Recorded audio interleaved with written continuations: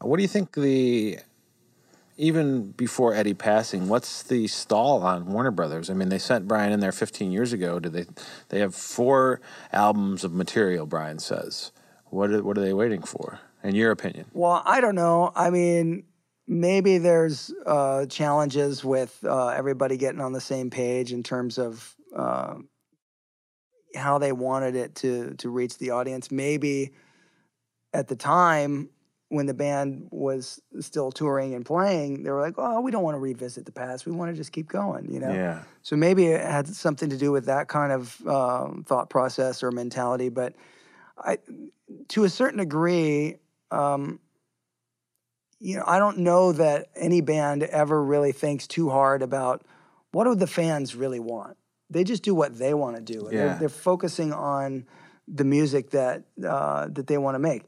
But sometimes bands will really be in tune with that, and they will give the fans what they want. In the case of Van Halen, it has always been a surprise that there was never just a solo Van Halen record where you could hear just instrumental stuff. Yes. And I know that I did talk with Ed about that many times over the years, and he was saying, no one wants to hear that. And I'm like, are you kidding? Everybody would love to hear that. So crazy. It was just funny to me because here's a guy that's so super talented, but at the core of it, he was also a little bit insecure about really putting everything on his own shoulders, So Yeah.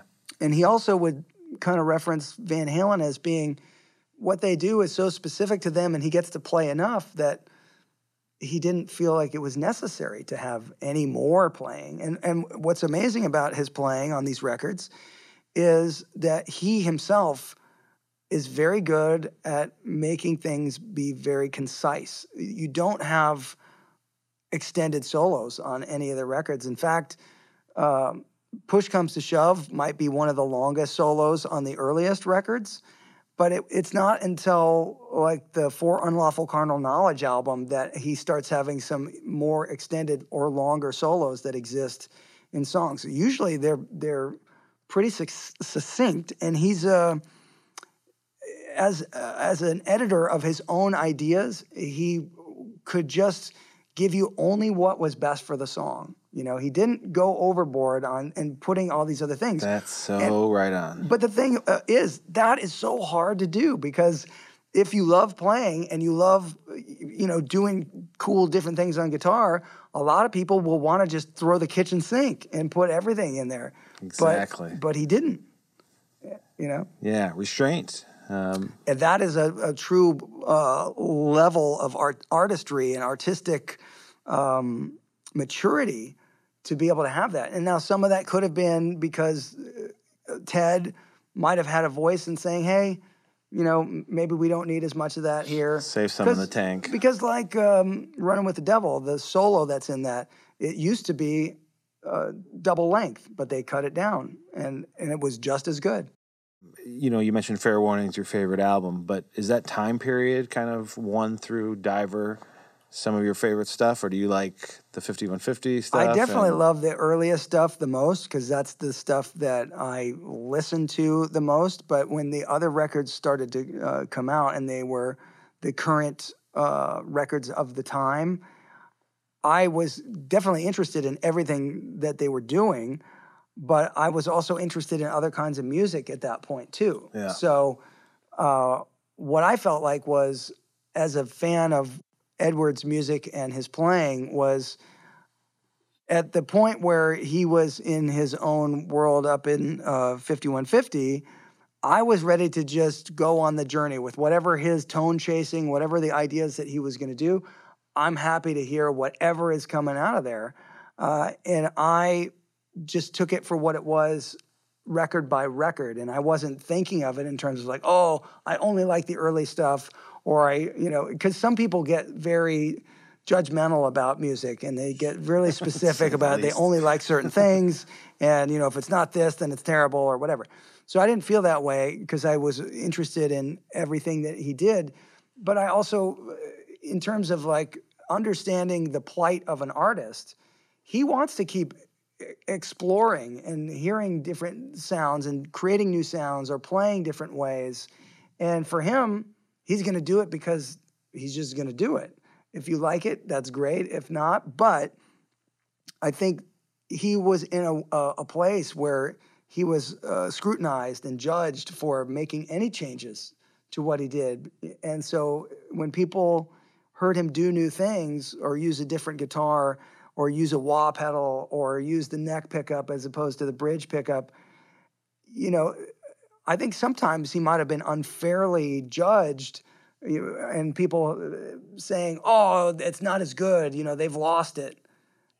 But if you listen to it for what it was, if that was the only record that came out and you didn't have the other stuff, you'd be able to recognize what was great about the playing that's on that specific record, and I'm talking about things like the Balance record or For Unlawful Carnal Knowledge. But what happens in the later years is some of the focus starts shifting towards Alex getting incredible drum sounds. The early sounds on the records are great and they're really organic, but the personality of his drum sound really came to life, I think probably starting around Fair Warning when the tuning of the snare drum really got specific. But by the time you get to like the Balance album, that's like, I think the most personality of Alex's, the sound of his kit. I mean, that really, to me, is maybe his best. It's a modern drum sound, but it's maybe the most Alex. And so that's the kind of thing where those details become more important on the later records. And that's something that I like to listen for, but Do you think Don Landy was progressing as the band was as well in his engineering capabilities and techniques of how he was miking things and how he was tracking them all the time, and he wanted to reinvent his sound too from how he was capturing this? I definitely think so. I mean, if you listen to Van Halen 1, that is such a specific guitar sound. But the genius of the way that record was recorded and mixed and put together is you hear the distinct personality of everybody in the band. But the band works as a unit, and yet you also know when it's star time for Ed or Dave. So everybody knows what's going on. There's 4 people. They work together, but when Ed has a solo or when Dave's doing his thing, everybody is being delivered to your speakers, to your ears, in the best way possible for you to understand what this band is all about. Now, when they go to the second record, the guitar sound changes. It's a great guitar sound. It's maybe, it has less sizzle than the first record. Yeah. It's less bright. But then you go from Van Halen 2 to Women and Children First, he has even less gain. Yeah. He's using less effects.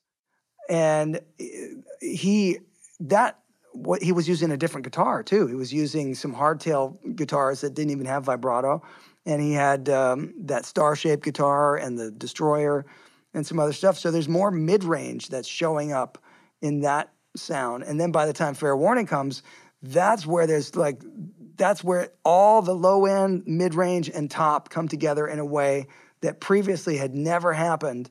And that, you talk about Don Landy, I'm going to guess maybe that's where Ed and Don were working the most together to say, I really want to capture the total sound of my amp, not just a little bit of the things that we can fit into the speakers to make sure that you hear it the right way. I want to get the deep depth and the rich harmonics of the whole thing, because there's more low end on that record and in that sound than on any of the other ones. That makes perfect sense. Definitely during Fair Warning, they were teaming up, I think. I think so. You had played with them on stage during the Hagar. I did. I got invited to play in Indianapolis. I played at one show, which my girlfriend at the time was in the band that was opening for Van Halen. It was a band called Baby Animals, and Susie DeMarchi was the singer. And she, I guess, I don't know what happened, but backstage before the show, they're like, hey, you guys want to come up and play on rock and roll, the Led Zeppelin rock and roll song? And it just was a random thing because Ed would come backstage and hang out with the band a lot. He hung out with Baby Animals. And oftentimes the opening act, Ed would spend time with the opening act. It was just something he liked to do. Yeah. He's probably sick of his own band at that point. Well, I remember at that time, I had a video camera and I was filming some stuff that was happening backstage for Baby Animals. And Ed came back and he started playing just an impromptu jam with them. And he started playing little bits and pieces of things.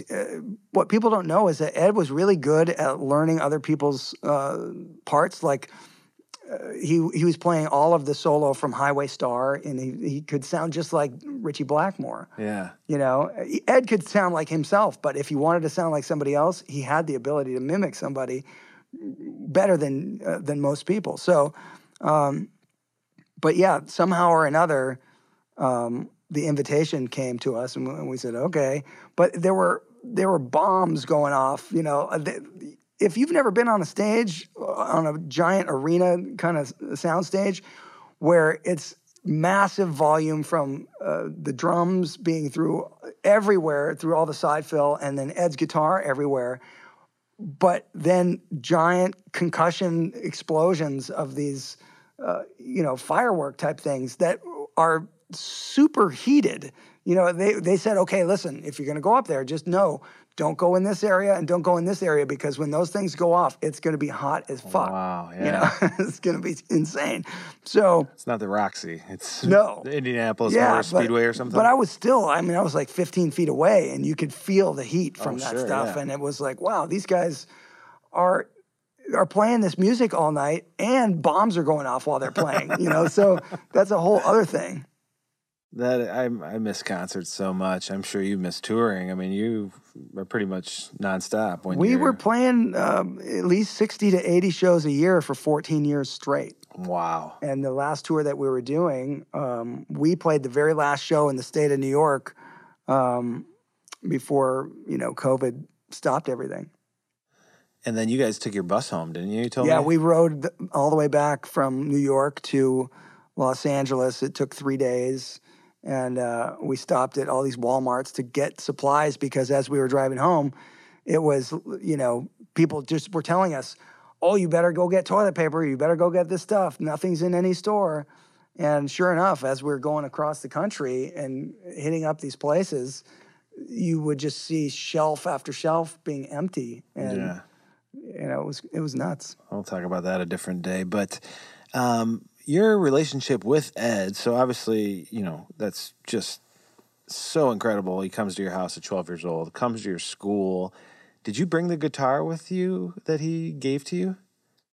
Where? At school? No, you were going to bring a guitar today, didn't you? Yeah, I totally spaced on that. I'll send you a photo of it, though. Oh, all right, next time. We'll put it on the Instagram or something. Yeah, I totally forgot about that. Yeah, the guitar that he gave me at that sound check, after playing the show, I called him and thanked him. I said, well, if you need to come get the guitar. He said, oh, no, you can have it. Wow. So I kept that guitar, and that was my main guitar for years. But I, at one point, repainted it, because it used to be a cream color with the orange lightning bolt, like Shazam looking, But I repainted it so that it had my own version of like a Van Halen style design. So I'll send you a photo of it so you can. And you have the Rasta guitar too, which that's the one that Ed played on the Fair Warning tour.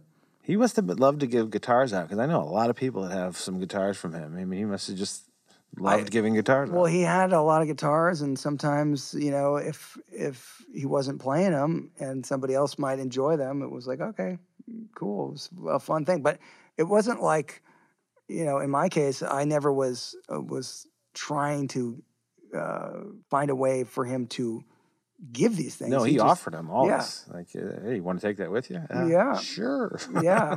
But the thing about Ed is, over the years, I would get to know him a little bit in different situations where, as I got older and spend time with him, we would talk about music, but we played some golf sometime. But he was the guy that called me when the news hit that my dad passed away, and it was on like CNN and all this stuff.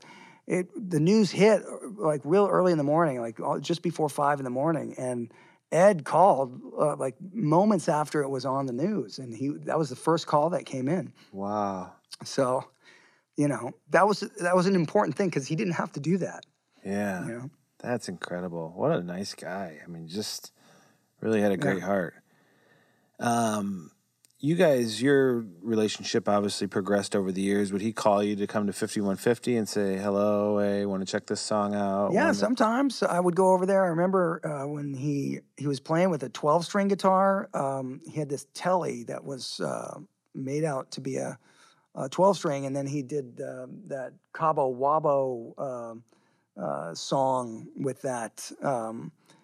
And so I remember going up to see. He was like, "You got to check out this 12-string tune," you know. And but there were a few times when I went up there, and one time I went up there because he was playing on a record that I was working on, which hasn't come out yet. It's this piece of music that's called "What the Hell Was I Thinking," and it has all these different guitar players on it. Yes. And Ed plays a couple solos in different sections. One of the solos he played was like a greatest hits solo because we were laughing about it. We're like, okay, I want you to play one lick from Push Comes to Shove, one lick from Ice Cream Man, one lick from, and we sort of just took all these things. But some of it was like, I don't remember that lick. And I would play it for him. I go, it's this one. He goes, well, why don't you fucking play it? Because you sound just like me. But anyway, it was just funny because we're sitting there and he's going over like, oh yeah, that's how it goes. And he ended up playing this solo where he just flowed from one lick to another, but we kind of had planned it out so that it would be these, you know, well-known things. And there was one little bit that I remembered hearing from the Wildlife soundtrack where he did this kind of like, it's the only way I would describe it is his version of like a bebop style lick. And I was like, you got to put in the bebop lick from Wildlife. He's like, okay, you know, and so we just worked out where these things would go, and he just played it down. And it was this. There was one time where I had to punch in, you know, but this was like the funniest thing was when I did my first record or my first song, My Mother's a Space Cadet. He was operating the tape machine and punching me in. And then when I was doing this thing with him and he was playing on my record, I was operating the tape machine and punching him in. So it's all these little, you know, role reversal type of things that happened over a period of time. Yeah. But that particular day was so great because he was playing using the same amp from the first record, and I got to play on that sound, and you know, it was really cool. A moving moment. When was the last time you spoke with him? Did you get to say goodbye when he was sick? Well, see, the thing was, I was always under the impression that he was doing well because whenever I was in touch with him, he said, "Oh, I'm doing great." Yeah. You know, and so I had no idea that he wasn't doing well. Paul would talk to him. He actually had came in here in the last couple of years. Wolf was tracking something in Studio 3. He came down for that. I mean, that had to be a really cool moment for his son to track. Yeah, for sure. In the studio that it all happened in. But do you remember the last time you had actually spoke to him? It was, I mean, probably. Everyone's so busy. You're touring around the world. Yeah, it was probably around a year ago, maybe. But it was just a quick phone call. He called up. Just was saying hi. Yeah. But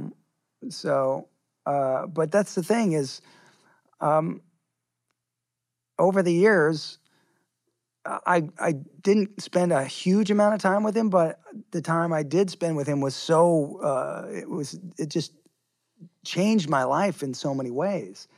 And, you know, it's an unusual set of circumstances to be able to have, the ability to be in communication with somebody that's so influential. Like before I ever met him, he was influential. Yes. You know? Do you think that he understood the impact he had on people's lives? I mean, he knew he was a giant.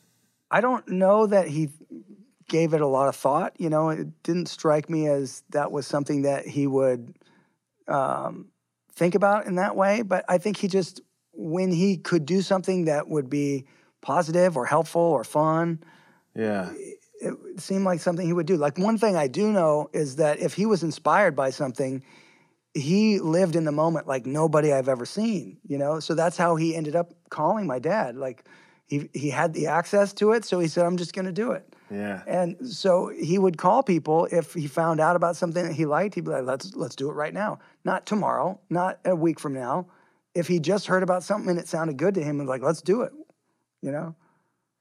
Did he ever mention what songs of your father's he liked? That's one thing I never got a chance to talk to him about. I know that the only time I was talking to him about some of my dad's music was he came to a show that I did at Staples where I opened for Jeff Beck. Nice. And so backstage, after my sound check, he was asking me about this one song called St. Alfonso's Pancake Breakfast that we were playing, which has this incredibly hard part. And he was like, how are you doing that? You know? So I showed him what it was, you know, and how I had to play it. And he just was like, I could never play that.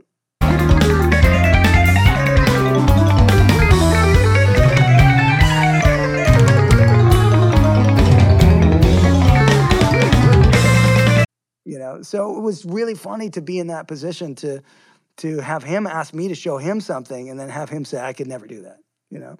And it's something that would have been foreign to his playing because there's a lot of different picking techniques involved in to be able to play this one thing. Technically, if he wanted to spend the time to learn it, I'm sure he had the skill to do it. It's just, would he want to spend that much time to learn what that was? You know, it's a very, very hard piece of music, and it took me probably 5 months to be able to play it. And I would play it every day, daily, and it's something that goes by in under a minute. So to spend that many hours to be able to get it to where I could play it up to tempo, because it was never meant to be played on guitar. It was only, it was written for marimba. Was the recordings, was that called Crunchy Water? The second song was called Crunchy Water. Okay. So the first song was My Mother's a Space Cadet, and the flip side was Crunchy Water. So cool. Gosh, can you still get that everywhere? You can get it on my website. Crunchy Water actually isn't on there yet. I have to put it on there. I just haven't put it up. But you can get My Mother's a Space Cadet on dweezilsabba.com. But on that record, it's a single. Ed plays the slide guitar intro, and he also plays a melody on the outro after I play the solo. So I remember when we were recording, he said, hey, can you play slide guitar? I said, I mean, I've only just started playing guitar 9 months ago. I don't even know how to play slide guitar. He's like, oh, okay, well, I'll play the intro for this because it would be fun to hear it on slide instead of just the riff the way it was. Yeah. And he originally he brought over his Frankenstrat, the black, white, and red one, which had the quarter bolted in to hold up the Floyd Rose.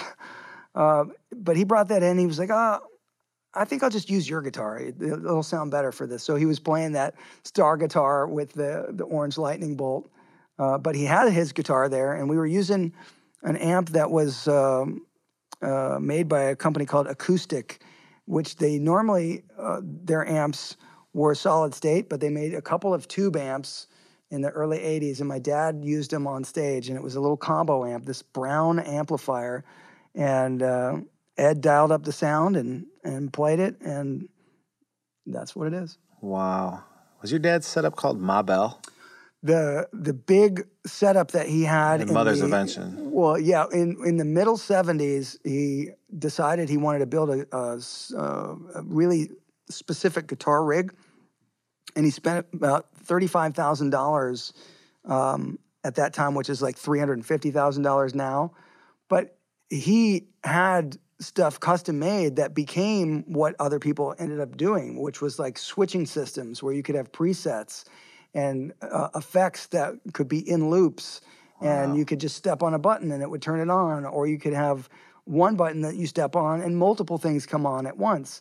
None of that stuff had been built. He had a custom thing made to do all of that, and it was this spaceship-looking thing with all these, switches and lights. But the the effects were taken out of their normal pedal casings and they were put on these cards in the same way that you have in the studio now. You have like that lunchbox style power system, like API started.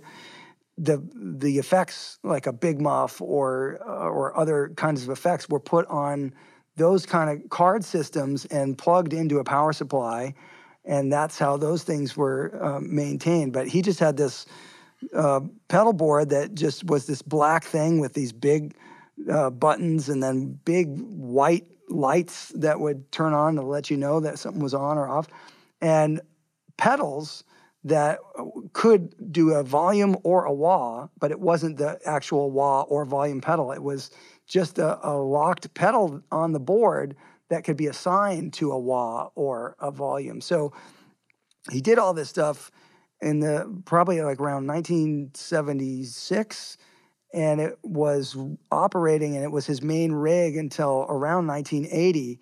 But he called it Ma Bell because there were all these patch cables that were like the old style patch cables that a telephone operator would have to use, not like TT, but looked like 1/4-inch patch cables and stuff like this. That's so cool. So there's all this gear, but the other thing was that my dad's guitars had preamps in them, so that they brought the guitar up to line level, which meant that he could use studio equipment as effects, like a DBX 160 or an Eventide 949, or he was using these Dynaflanger things made by a company called Mic Mix, and he would be able to get these incredible sounds, but the impedance was matched properly. So when he used that preamp and he was using his amps and things, the guitar had so much gain that he didn't have to use preamp distortion from his amps. He just had the power section.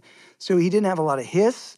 He had a really clean sound with tons of gain, tons of clarity, and all this kind of stuff. So he was doing stuff way different than anybody else at the time. But it was an incredible system. Just a juggernaut of exploration, this cross-pollination of superstorm of all this stuff going on with him. I mean, he's such an incredible person, and we can't leave here without talking about your father and Hot Rats a little bit.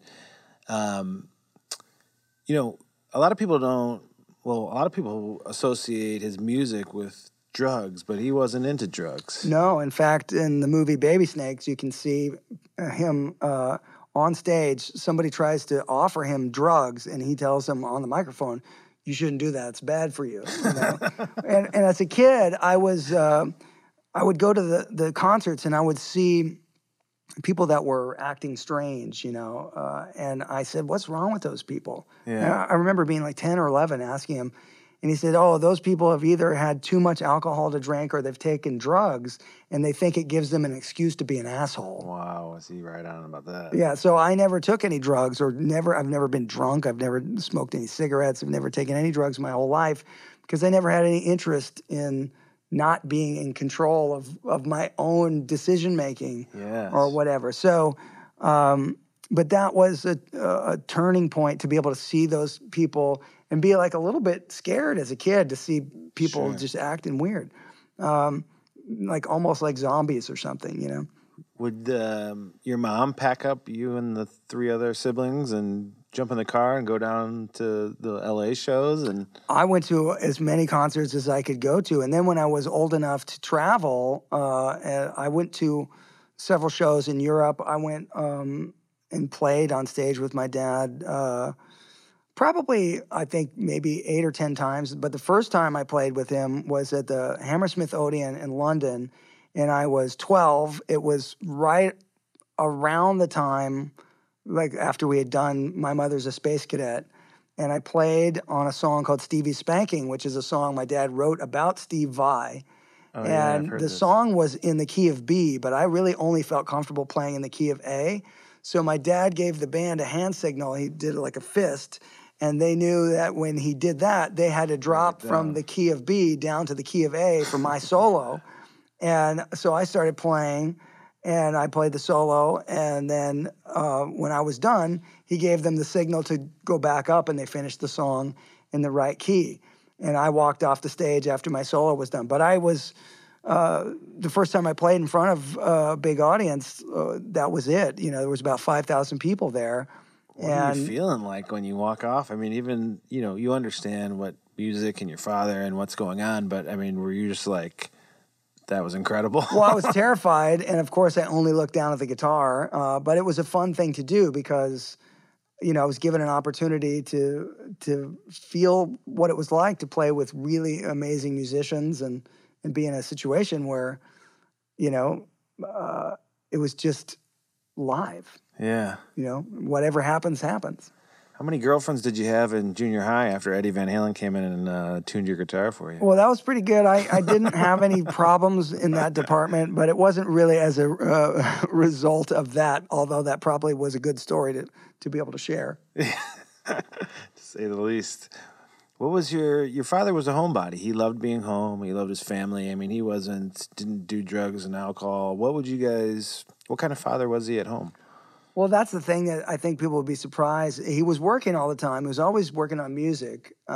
And we didn't do a lot of traditional nuclear family type of things. So if we had Thanksgiving, he would only come up when the food was on the table, and then he would leave and go back down and go back to the studio. That seems exactly like him. Yeah, and so, but the things that we did find that were fun activities that we could do, there was a game that we loved to play.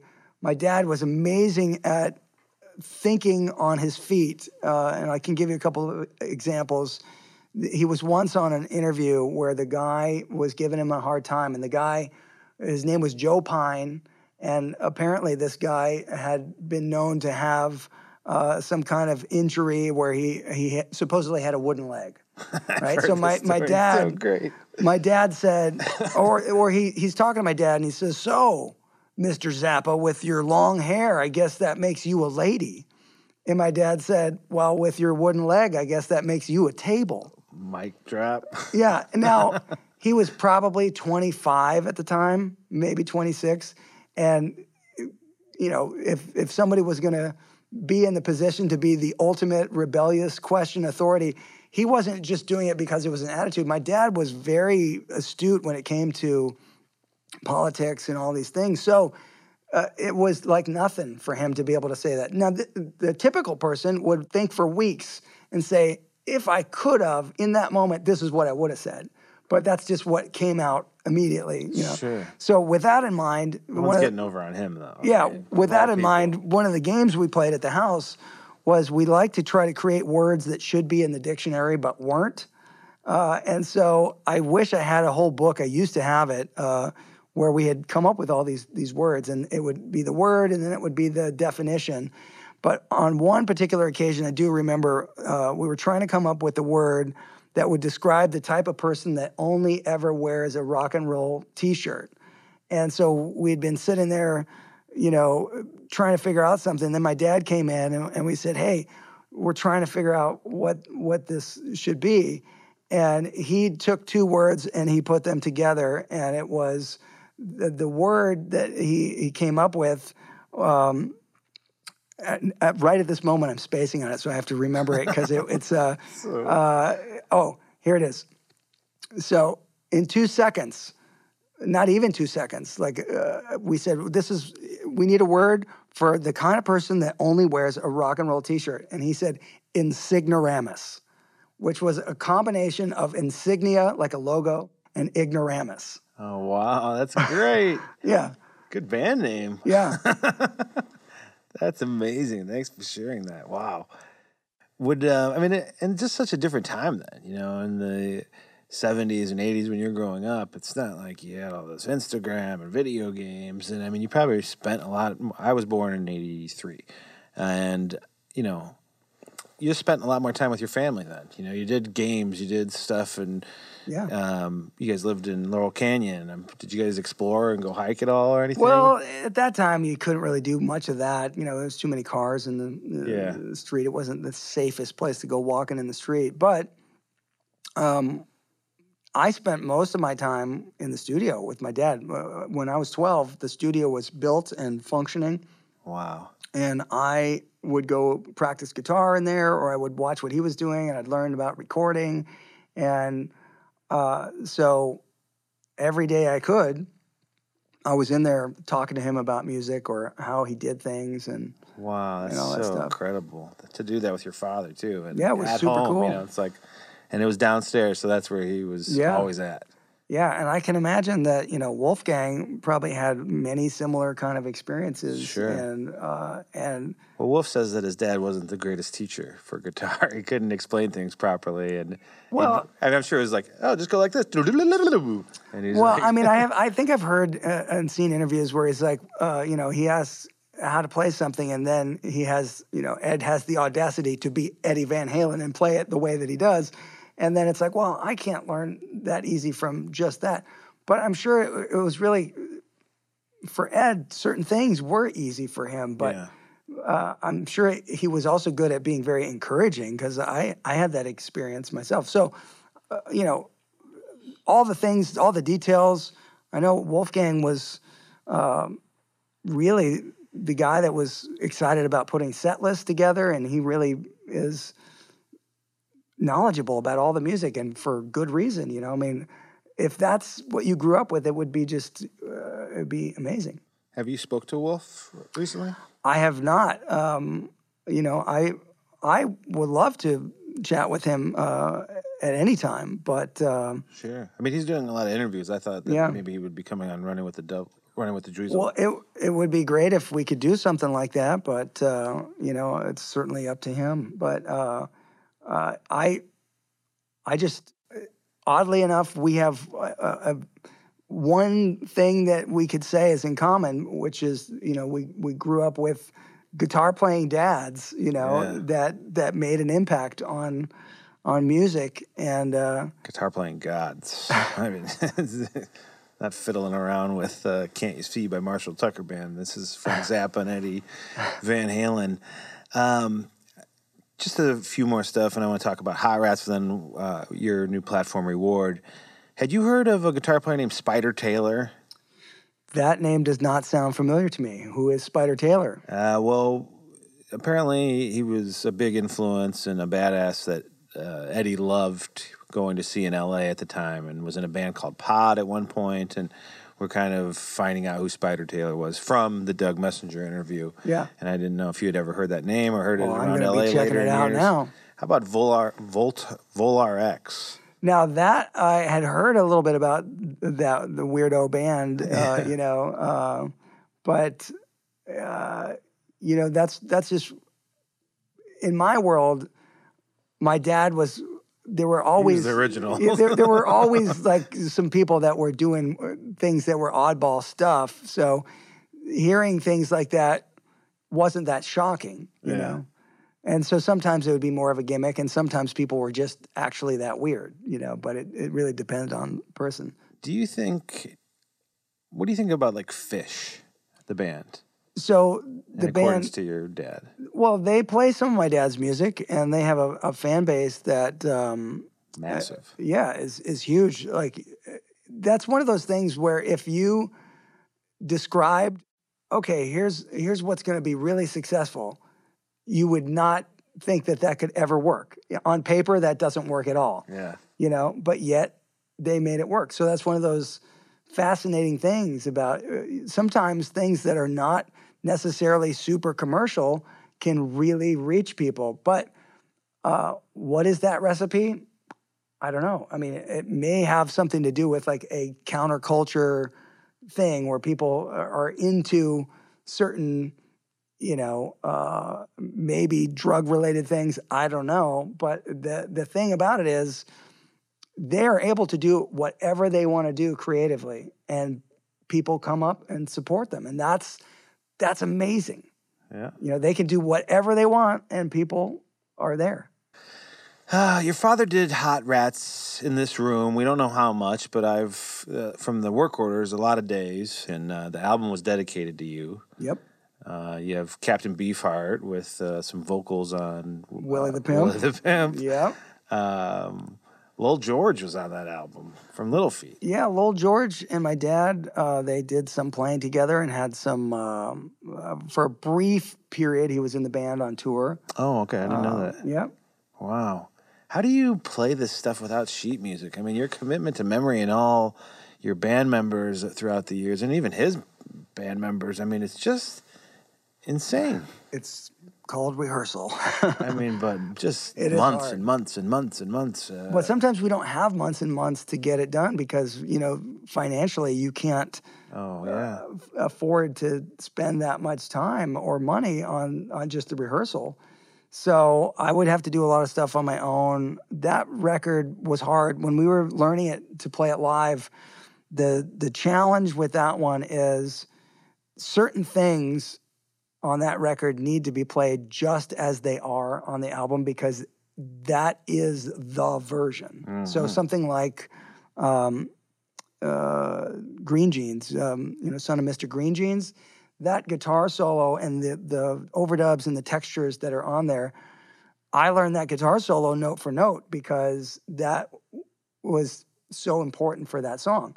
But learning a guitar solo like that note for note is much harder than just learning a song because you're learning phrases, you're learning to get the right sound, you're learning all of these things that it's like trying to memorize the phone book because if you fall off, and for me, that was the case a couple times on tour where I was like, I spent so much time learning this solo note for note that I wasn't necessarily paying attention to what the chords are that I'm playing over and the structure of the song. So if I spaced and I lost where I was, I'd have to start the song over because I didn't have a way to get to the next thing because I would suddenly be I'd just be totally lost. I could not play it unless I could stay focused on doing it as it was. So there were probably 4 or 5 times on the tour where I had to start it over because I was like, I don't want to play this badly for you. I'm going to just start again because, this is what it is. I think I've seen that. One show I just watched of yours, I watch all these great shows because they're all HD now and great audio, was you were in Kansas City. Oh, Knucklebones or something like that? Knuckleheads, Knucklebones, something. Yeah. But it's a whole 2-hour, 3-hour concert, and the Rolo on that is fucking so good. Yeah, that's a great tune, man. That one so the song Rolo is the piece of music that it started as, then became part of the song St. Alfonso's Pancake Breakfast. So my dad would do stuff like that where he'd write something and then he would insert it in different places at different times. So it might have a life of its own as a single piece of music, or it might get stuck into something else and live there as well. And that particular thing was written for orchestra and marimba in mind. But it's an incredible piece of music. But then you also have these kind of silly lyrics about this guy who has a little dog. And recently, I have a dog that just showed up at our house. It had no chip and no owner, and we tried to find who it was, but we just ended up adopting the dog. And it's on your Instagram story then. I was just trying to figure out, I go, oh my God, I want to get a dog. Yeah, well, this little dog is, he's got a buddy now that lives down the street, and together we joke that they have a band. And so that they're in rehearsals, and they're called Rufus and Rollo. And, so they're doing their Instagram just like everybody does their Instagram every day. Our friend is, the owner of the other dog, Rufus. She's the one who's doing, the posting. But we just kind of have some fun with it because, it's like you see the dog, it looks really sleepy. It looks like it's just been woken up. It's like, well, Mom just woke me up for band practice, And it's just kind of a silly thing. Awesome. We don't take it seriously, but it's just fun to see the dogs having fun. And but this dog is a super fun personality, and he just showed up, and he's Rollo now. You have 2 kids? Yeah. Are any of them interested in music, or? I think they like music, but they don't have the same kind of drive to learn instruments in the same way that I did. But who knows? Maybe one day they'll get more into it. But it's the times we live in, wouldn't you agree? I mean, you didn't have a lot to do back then. Even when I was growing up, I learned piano initially, and that's what I did because you played outside, made forts, threw firecrackers at each other, and then I'd go in and have piano practice, dinner, and then go to school the next day and do it all over again. Now it's Yep. just a completely different thing where it's all this stuff and TikTok videos is the new Yeah. guitar. It's fucking absurd. It's pretty Makes my crazy. skin crawl. I mean, it's just, TikTok especially. It's just, it's insane. And it's like now Yeah. you can be famous just like that when you get from one little 30-second video, or I don't even know, what is it, 7 seconds? Yeah, well, the thing is, like, to have the desire to just be famous and not actually have a talent. That's what it is, though, right? Yeah, well, but that became a thing, But I don't know how or why, but it's, at least it's better when somebody has an actual talent. But I mean, sometimes people can make funny videos on there, but I don't know how that becomes a career or anything. For some very few people, they can turn it into something. But the weird part is that so many people's self-esteem is based on the reactions they get to videos. And I find that to be sad for, teenagers because they don't know any different because it's just what it is for them. Yeah. But yeah, it's terrible to have to be under that kind of pressure to be trying to not only have your friends you would see day to day, but other people out in the world that are just super judgmental. Yeah. To just have access to say whatever they want to say and just not be, they can be complimentary or they can be brutal. And it's just not. Exactly. Yeah. But the thing is, everybody knows all you have to do is just turn it off. But people can't turn it off because they get addicted to that thing. But in reality, if you don't like it, don't watch it, don't do it, don't look at it, But it's harder to do for kids. So I have some fan questions here, and then let's talk about reward. And I Sure. appreciate you spending so much time with us. This is awesome. These just came in. There's about 490 in 10 minutes. But did Randy Rhoads learn everything from Ed? I don't think that's the case. I think Randy Rhoads was a guy that was very focused on classical guitar, but he also loved rock guitar, and Sure. he was able to blend the two together. But was he aware of Ed's playing? Absolutely.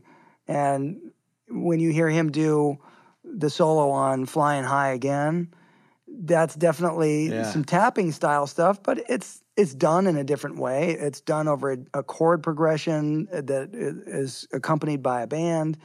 But I think that he had his own thing for sure. Randy Rhoads was incredible with his songwriting and arranging skills. The way that he would put guitar parts together is really, really amazing. It's was very inspiring as a kid. And I mean, I still can get into it and appreciate what he did, but I don't think that Ed ever specifically showed him anything. But yes, I know Randy was aware of And Ed's inspired, sure.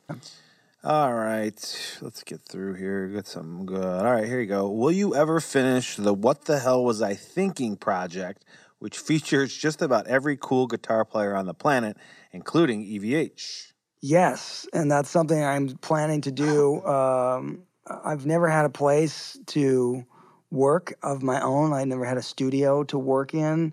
And this is a project that really takes a lot of time to think about how to put it together the way that it ultimately in my head was designed to be. Because it's an audio movie. That's the best way to describe it. It changes from moment to moment. It's completely all instrumental. It's guitar, bass, and drums.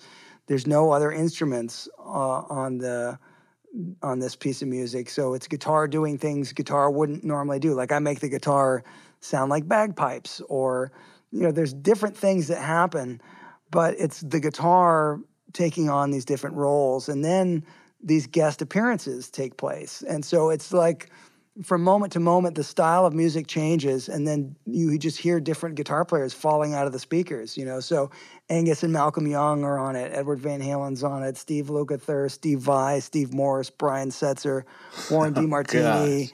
I mean, there's a ton of people. But the thing is, there's other people I'd still like to be able to get on there. I'd love to have Jeff Beck on there. I'd love to have Jimmy Page on there. I'd love to have Dave Gilmour on there. But there's a lot of newer players too that are great players that would be great to have on there. You know, guys like Guthrie Govan or Gary Clark Jr. Garrett Clark Jr. would be great on there.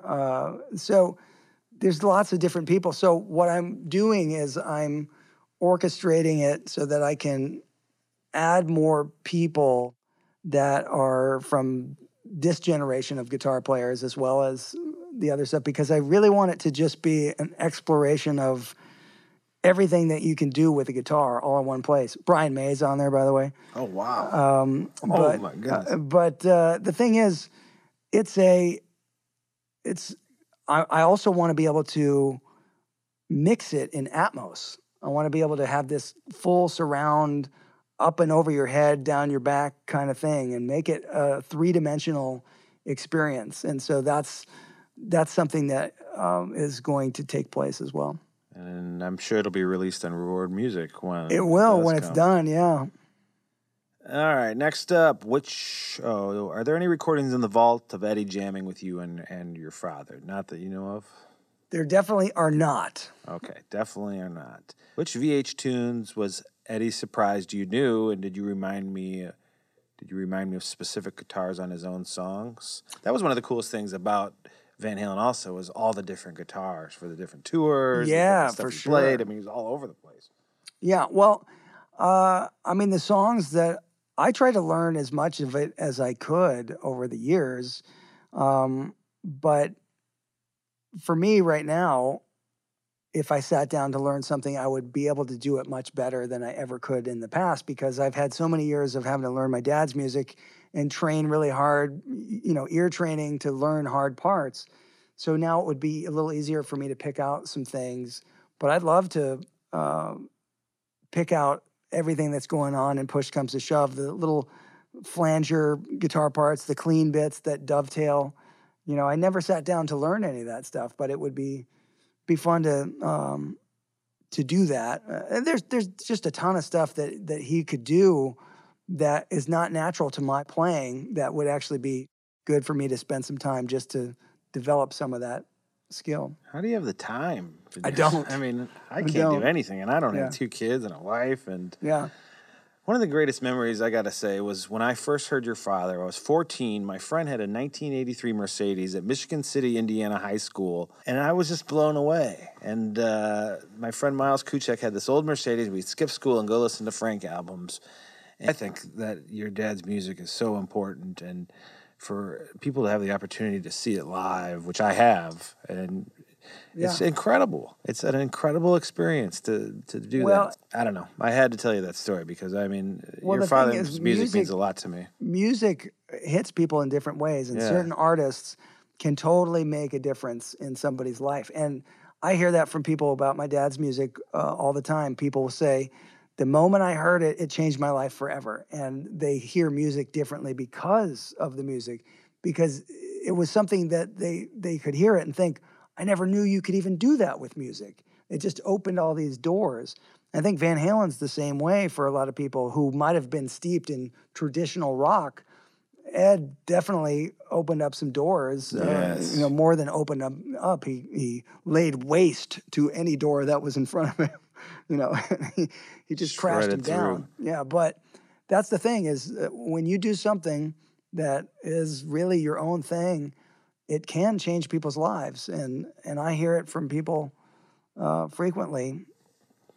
What was your dad's final goal when he found out the diagnosis? Did he want to do one last big symphony orchestra recording? Did he want to be with his... I think he did what he could, creatively. He kept doing music. He was obviously not thrilled to hear the diagnosis, but he stuck around longer than was expected. But at the point where he couldn't do what he wanted to do, it was hard because he no longer could.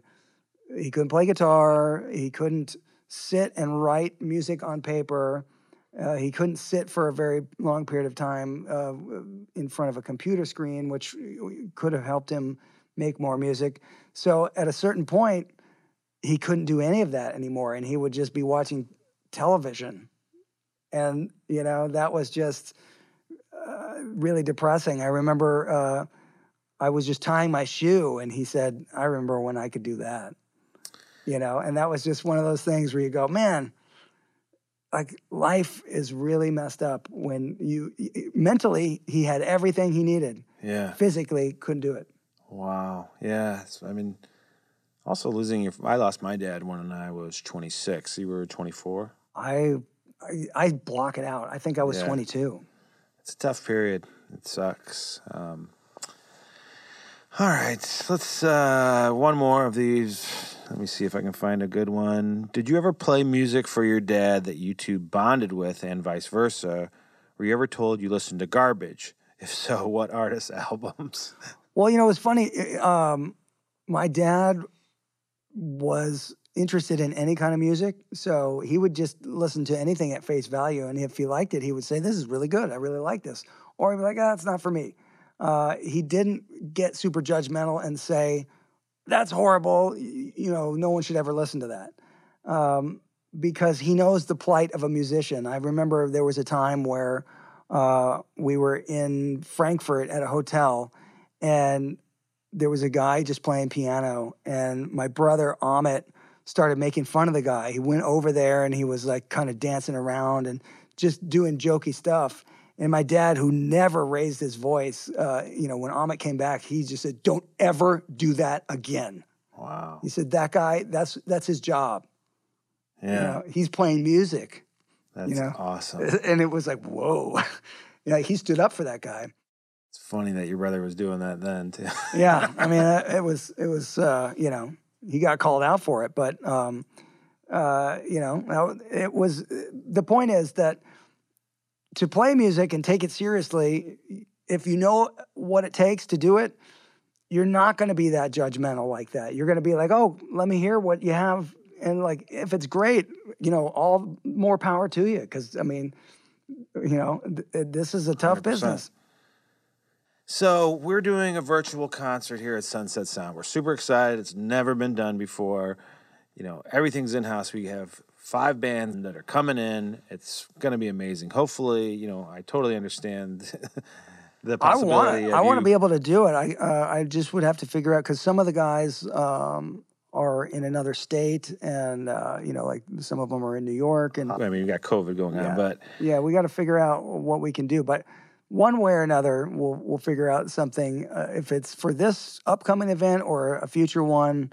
But I'm into it. I'm excited for any artist that gets a chance to do it. To first of all, just be able to record something in here or be in these rooms. But then if their audience is going to get a chance to hear the music and see it in a cool space, it's like we were talking about earlier. If something like this had existed in the heyday of record making, where you could be a fly on the wall and see, like, what is the value of that to a fan? Like, how much would somebody have paid to watch Jimi Hendrix record his albums, or watch Van Halen each time they came in here, and just be able to see it from their home and be a fly on the wall? It's incredible that technology exists that can have this happen. But as a fan, and you have the ability to support somebody directly and be part of this unique event, that's just, that's one of the most important things that can help artists in this day and age, in the new version of the music business, in COVID times and all that stuff. So you guys are being able to do something that will help people enjoy music, help artists get out there and keep current and do things that they want to do. But it's just really going to be a cool thing to be a part of. Well, I mean, once you told me and owner Paul last week about this, it was like, this is all, we were already kind of leaning to doing stuff like this. And now with Reward Music and you guys on the back end being able to put this out everywhere at such a high quality is just so exciting for us. And it's like, we have the virtual concert. It's going to be the first thing we're going to do. But, all these Van Halen roundtables, when we go into Prince next month and start talking to all the engineers and exploring all his work orders and everything we can find, now we just have this place that's not YouTube where we just get ripped off. It's, we can't do what we want. We can't keep our email list. We can't do anything. So- It's our own network, and every artist can do that. And you can come in here and do a live stream from Sunset Sound. It's incredible. Yeah, there's definitely a lot of advantages that people should explore for what it is. But at the end of the day, an artist and a fan connecting directly and having a curated experience is the real value here. And instead of thinking that you, as an artist, have to try to cast the widest net and reach the most amount of people, instead of thinking, oh, I got to try to make $1 from 1 million people, think maybe you can create a relationship with a fan base and you have 10,000 people that want to spend $100 because they like all the things that you want to do. Mathematically, it works out the same. Exactly. But it's a better experience for the fans that are really into it and want to support you directly. So just artists have to have a new way of thinking about how to connect with their fans, and then they can have a self-supporting career based on that interaction that they can have with the fans. Oh, and it's just like every artist, big or small, is going online. And, I have friends that are just playing from home, doing like the Venmo tip jar. You can do all that on there, but you can also have your merch on there. And there's a community where you can interact with other artists. It's everything. It's a one-stop shop. You don't have to be giving your email lists away anymore. You don't have to be owned by Facebook and Google and YouTube. And you can actually, anybody that knows if you get hundreds of thousands of views on YouTube and Spotify, it results to very little. Monetarily, yeah. Yes. So people are living for this idea that you're reaching all these people, but the people that are actually monetizing it and making all the money are the platforms that you're using, and you're giving away this stuff when you put it on there. So there's no reason that you couldn't use your social media to say, hey, I've got this thing. It's great. I hope you join me and check this out. But check me out at my website, or one location that is the place where you want them to go. So you can promote it in all these places. Yeah. But why not be the person that benefits from it yourself, so that you can sustain yourself and keep your lights on and feed your family and all these things? YouTube and Instagram and Facebook and all these things have these, it gives you an easy way to get in front of a lot of people, and that's why people like it. But they don't understand that if you're trying to actually support yourself, you need to not be making nano pennies on your content. Exactly. And also, let's say you have 100,000 subscribers on your Instagram page and you put up a little clip or a full song on IGTV or something. You're only reaching about 3% of that 100,000 people. And then, what you have to do is boost your posts. And then you might reach half of it and spend hundreds of dollars boosting to reach your own audience. Yeah, that definitely is not something that sits well with people once they start really investigating that that's what's happening. Oh, but the other thing is, you need to have the ability to reach your audience directly in a permission-based situation. So you need to create an email list. You need to have those people that say, yes, I want to know more about what you're doing. And that's really the grassroots way to do it. And that's the sustainable way for artists to build something. And if you build it from the ground up that way from the beginning, you're so far ahead of the game. It's so morally great, which I was saying to you earlier, that artists can keep everything they make. They can keep track of it. I don't know about you, but I can't even remember my Gmail password. And you got Instagram and Twitter and Shopify, and you're selling your merch through Printful and all these different things. It's all here. You can do your merch on here. You could sell a ticket for $5, and if somebody wants to buy a shirt too, they can get that for $8. Everything they have there, and you're going to have merch manufacturers too, or you already do. Yeah. So the thing is, you as an artist, you control everything, and you get 100% of your sales. Now, obviously, people are going to say, "Well, what if you have partners? Whatever your partners are, whatever you do with a record company, or those are on you to deal with your partnerships." But theoretically, what's happening here is you have the ability to link your bank account to your website, and You can sell your music, your performances. You can do your music lessons. You could do cooking lessons. You could do yoga. You could do whatever you want. You can make it pay-per-view. You can make it for free.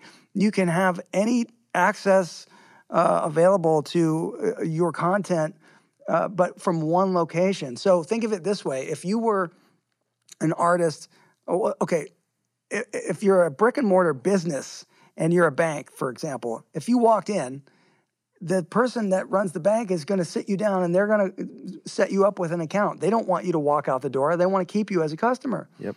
But as an artist in today's modern age, they'll build a website that has 7 locations to take you from their website on the front page. It'll say, oh, follow me at Twitter, follow me at Facebook, follow me at all of these places. Yeah. So as soon as you get them to walk in, you tell them to go away. And it doesn't make any sense. And then think about it like this. If Twitter wants to reach you, they don't tweet to you, they email you because they have your email. Same with Apple or Amazon. Yes. They don't use social media to get to you. They use your email. So what does that tell you? You want to have your fans' emails so you could be in touch with them directly. You want to have them come to one location and not go down a rabbit hole somewhere else. Yep. You want them to be able to access all the good things you have to offer and build a relationship with them right there. And it's not only for musicians, it's for anybody. Like you said, if you have a great yoga class that's going good on YouTube or on Facebook Live, I mean, go to rewardmusic.com and we're going to generate some kind of coupon code or something that we're going to do Sunset 10, Sunset free month that we'll put up on the screen when we air this. But it's made so that you can create a better relationship with your fans, know more about what they are interested in, and you have that ability to reach them right away. So, for example, if somebody makes a sale, if somebody buys something on my site, I'll get a notification, and I will write to them personally right afterwards because, I thank them for supporting me, and then I tell them other things that are coming up, or if they have questions, at that point, they can just ask me questions. So this is the kind of relationship that can be built with a fan. It may, for some people, go, oh, well, it takes the mystique away because, I want to be able to think of my favorite band on a pedestal. Well, go ahead if you want to. But other people want to have a good relationship that has where they feel like we're all in this together in a way because we're connected through music, but we're living in a time where you can't even play live music. It's difficult. So why not create something that makes it easier to make it sustainable and it's reciprocal. So that's why it's reward music. If you support someone, the more you do, the more points, the more love you show, the more rewards grow, It's so awesome you're doing this too, especially with how your father's stance. Can you tell the story real quick? I have to ask this. Sure. When he was on a label that wasn't his own. Yeah. He had a 5-album deal with them. Just briefly, you got to tell that story. Well, so my dad was working with Warner Brothers at the time. Brothers, yeah. And so he didn't like how things were going. And he wanted to just complete the deal. So he turned in 5 albums all at once. There you go. Get the fuck out. Yeah. So that completed the deal. But it ended up in a big lawsuit because they didn't think that was an acceptable way to make the deal be completed. My dad ended up winning the lawsuit, but at that point it really changed sort of contract law because it used to be that you weren't told by the label when you could go in and when you couldn't. Yeah. Now you have really specific rules of when you can record and how long you have to wait till the next time or whatever. So nobody could do what my dad did, just turn it all in at once and say, okay, we're done. That's a legend. Yeah. A lot of artists owe your dad a lot for what he did for the Senate hearings, which you went to. I was there for the PMRC hearings, Yeah. And that was an interesting policing thing. lyrics. I mean, your dad's, they weren't policing his lyrics. They were policing. Well, some people were trying to say that my dad's lyrics were totally unacceptable. And, but the whole point there was that you shouldn't be able to have the government telling you what is music, what is tolerable as music, what you can and cannot write about. Yeah. And that's where this kind of stuff was going. Because my dad had another situation once where he was supposed to play a concert in England, and it was an orchestral concert, and it didn't even, this piece of music that they were playing was instrumental, but the orchestra decided that it was pornographic. So how could notes be pornographic? The name of the song was Penis Dimension, and they refused to play it, and there was a lawsuit, which my dad again won, because you can't say that music, just the notes, the music itself cannot be pornographic. But he wasn't able to receive any rewards for it because the venue was owned by the Queen. It was the Royal Albert Hall. So you can't sue the Queen. And so he went through this whole crazy thing there.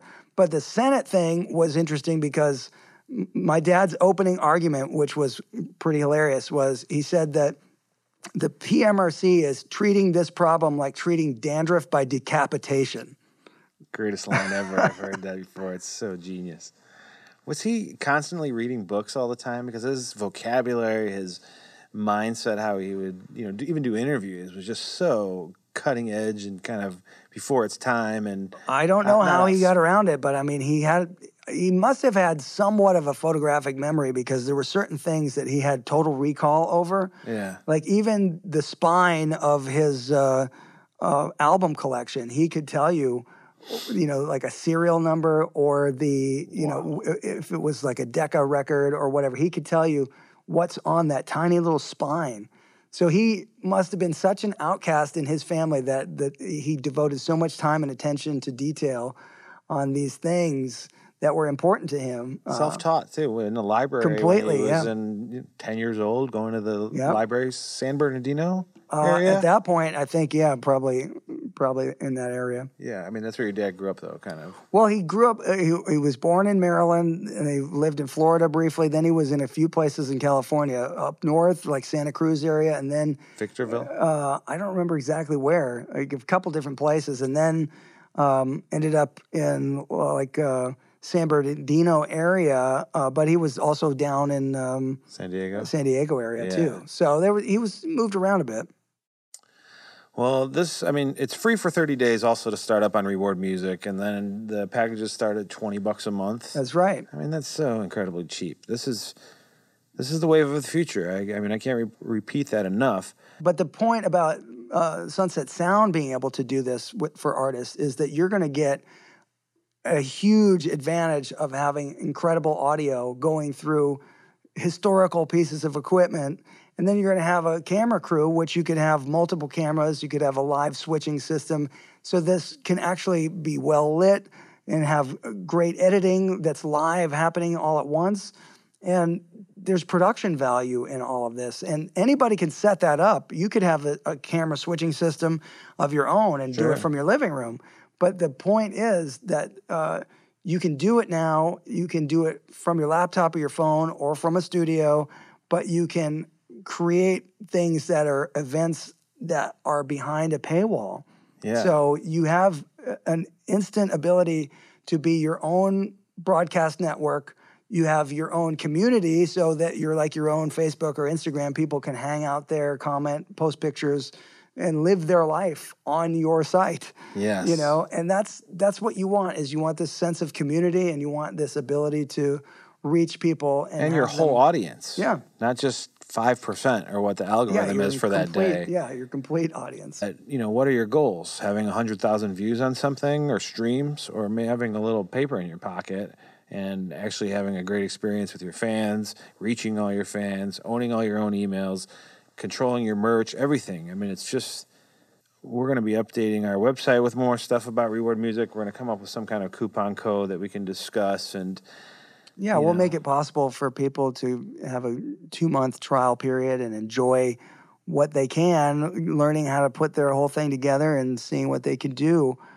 Because there's so many tools. For you to be able to do what Reward does all in one place, you'd have to sign up and use multiple other services that don't necessarily connect well with each other. So you're using separate things, trying to kludge it together to make it work, whereas this is all integrated. It's a no-brainer, and I hope every artist, from the top tier to the person that's just starting off on guitar and wants to play some songs goes to rewardmusic.com. And I'm so glad that you started this because thanks. it's so, you have, it's verified by you. It's kind of similar to what your dad was involved in. And it makes sense coming from you, I guess is what I'm trying to say. Well, I appreciate it. I mean, a lot of people worked hard to Sure. make this work, but it's built for independent musicians first and foremost because they've never had the advantage of having these kind of tools right in front of them. And so you could literally be a person who's put your little band together in your mom's basement and start, like the second week of your band, you could be up and running and already trying to bring people to your place. And you would never have to, obviously you can use, like we said, you can use your social media to tell people to come to the one location. But when you want to get people to support you directly, you want their emails, you want that permission fan base right away. And the earlier you do it as an independent artist, the better off you are.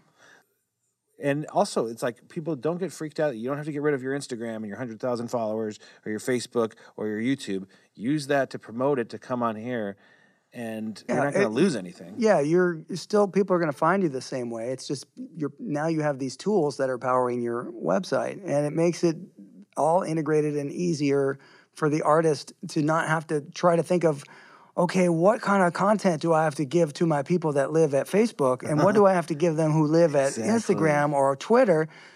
You don't have to think in those terms. You just make the thing. You focus more on the creative part of what your job is, making the best music you can make, and then you have people show up to the one place that you make it as exclusive as you can, so people know that that's the place they're going to get what your latest offerings are. Now, lots of artists are going to say, well, but, of course, I want to be on Spotify and I want to be on Apple and I want to be on these places. You can be on those places too. Yeah. But if you want to really have people support you directly and show up for you with the most important things you're doing, why not be in a position to say, this is my main focus. This is my exclusive place where I'm giving you the best stuff that I have to offer. Because there you can have that direct relationship. You're not getting nano pennies. You're getting 100% of your sale. Just as an example, if you were doing something where you had a $2.50 a month subscription, which ends up being $30 a year kind of thing, right? So if you had just 700 people that were subscribing to you at that rate, you would be reaching the federal minimum wage, right? So now you can't live on minimum wage, but that's $15,080 is like federal minimum wage, right? But it would take you 3.8 million streams on Spotify to make that money. I can't make that money on Spotify. Not in 5 or 10 years could I make that money on Spotify. 99% of artists can't do that. Yeah, and so it's very difficult because of the way this all works. So that's why it's more important to have that relationship that you can build where you're in direct communication with your fan base. And the more artists can do that and the more the fans understand it and the more everybody can kind of root for each other in that way, the better. Because look, I get it. At this point in time, people don't have a lot of pocket change. It's hard. Yeah. But if you do have the ability to, and you like somebody's music, they're struggling. You should, instead of buying a cup of coffee, buy a song. Buy a podcast. Yeah, do something. But if you can, that's the way to do it, as opposed to saying, oh, yeah, I'll buy some stuff off of iTunes or whatever. The artists are getting, pennies on the dollar for all that kind of stuff. So it really does make a difference. I want to turn everybody on to this because I think so grand that we as musicians all over the world could really take back the music industry and not keep getting raped by everybody. Well, the thing is, artists that are on a label can still work with Reward. It will help labels as well because the tools that are already inherently there integrated in Reward give labels unprecedented information on who's buying the records, what they like, when they're buying it. You know, all these things that were much harder to quantify before. You're going to have real-time data, and it's all transparent accounting, which helps the artists. Yep. You know, so it is what it is. So the thing about it is,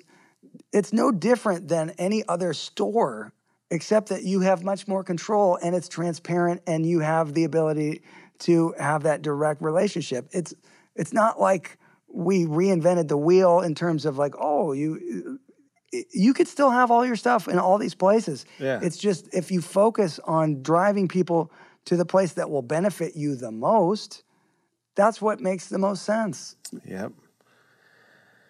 It's a no-brainer for me. I think once this gets out everywhere, it's going to be gigantic, and people, you know, they should own and control all their stuff, especially indie artists, and get something out of it. You know, we live in a world that we need money to live in. So, yeah. And if you're on Facebook going live every Friday, try doing it on Reward, getting a few people to come over, and you don't have to have a Reward membership to view artists. You can come. Right. If you're just a fan, you can be surfing and check somebody out on their website and do all that stuff. It's when you join their community is when you get the benefits of everything. If you sign up and you have your email and you participate in things in the community, you start earning reward points. So if something was going to cost you $25, but you've been on the site, posting things and watching stuff and listening to things and doing just what you would do if you were watching, YouTube, you're actually earning reward points. So at a certain point, that $25 thing is now $20. Yep. That's cool. And it's just nothing different. You get to do what you would normally do, but it benefits you by doing it in that place with that artist. So, at the end of the day, we're just trying to help people understand the plight of the artist and have artists be able to work to make better music and give their fans a better experience and a more curated experience. And Reward Music doesn't take any percentage of any of the artist's sales. Nothing. So Reward Music is just a place that is hosting websites and hosting the ability for artists to present their music. I like to put all my stuff in one place and have everybody come there. And once they're there, they find everything they need and they don't have to leave to get it. And that's what this is. Yeah. Well, again, rewardmusic.com. You'll catch Sunset Sound's virtual concert, which I'm going to bug Dweezil for the next 2 months to please come and play some tracks for us on. His podcast, Running with the Dweezil, you can go to dweezilzappa.com, which is a Reward Power site now. Yep. And what else do you got going on? Family life? That's pretty much it, I'm just trying to make some new music, too. Get back to working on What the Hell Was I Thinking? And, hopefully we'll be able to start playing live music again in 2021. But, I don't know. I don't know how that's all going to work out. We're just going to keep doing things and creating more new fun things for people to listen to and just be part of something. Is the East Coast, and I know I got some peeps down in Austin, Texas, they're playing music down there. Are you entertaining the idea of going to the places that are having live music? Well, it becomes difficult because the expenses haven't changed, but yet what you can make from doing it has changed. 10% of what can fill the venue. Yeah, you still have the costs of the travel and all of these things. A tour bus is not cheap. I mean, it's going to run you at least $1,000 a day. And now if you're going to have to play for a half house or a third house and you get less guarantees, now suddenly you can't afford to even operate the tour the way that it used to go. So, this is crushing for the industry and all the crews that help bands, there's, that's a real big challenge too. Like people that are in the music industry but don't make music, who are the ones that set up the equipment or do the recording or whatever, that kind of stuff. Everybody's hurting. That they have to find other things to do. Yeah. My friend Mike Fackler, he's Gary Clark Jr.'s stage manager. Yeah. Done. I mean, it's like, what do you do? That's what he's done. He's done Willie Nelson. Even I think back to Jimmy Vaughn and Stevie and those guys. Yeah. You know, all the Texas guys, and that's what he's done his whole life. You know, I think I don't want to say his age, but you know, it's crushing everybody. So I don't know. And also at Reward Music, if you want to check out Dweezil's podcast like I did, you can buy just one. You don't have to buy the whole season or the whole package. I mean, there's so many different ways you could do it. And also remember that for if you're uploading content, if you want to put them at $1 a piece or the whole thing for $10, same as like an iTunes setup. Well, that's the thing. You have total flexibility as an artist. You can decide what you want to charge for whatever you're doing, and you have different ways to present it to people so that it's affordable in any way that they can enjoy it. So you can do bundles, or you can do a la carte purchases. You can do anything. It's very flexible. Plus, it also has the ability to, let's say you are selling stuff in all 50 states, it will do all the taxes on those sales, and it will export it to QuickBooks. So this thing is operating on so many levels, so many services, all bundled into one thing that just starts at $20 a month. It's incredible what's built into this thing. It really is worth a look just to see what you can have it do for you. It's incredible. All right, we covered a lot of ground from Eddie to Reward to Frank to Dweezil. Thank you so much for coming in. I mean, you're such an intelligent, well-experienced legend for me in the music industry and personality, and you know, your podcast is doing so well. I think it's amazing, and I think these kind of things are how Van Halen. The thing is, there's a little space for people that are sad about not being able to have it continue on the way they're used to, and this little space of just being able to share stories like what we're doing here, you know, talking about the things that they did and in the studio and the people they work with. You know, that little bit of stuff can actually help somebody get through their day, you know, and it may end up being something that makes them happy, and who doesn't want to have something that makes them happy right now, you know? 100%. Next up, we have Peggy McCreary, who was famous for working with Prince for 10 years, but she also was assistant engineer on VH1 and worked on Van Halen 2 as well. And the man himself, Ted Templeman, is going to be coming in this room very shortly. Thank you very much. Thank you.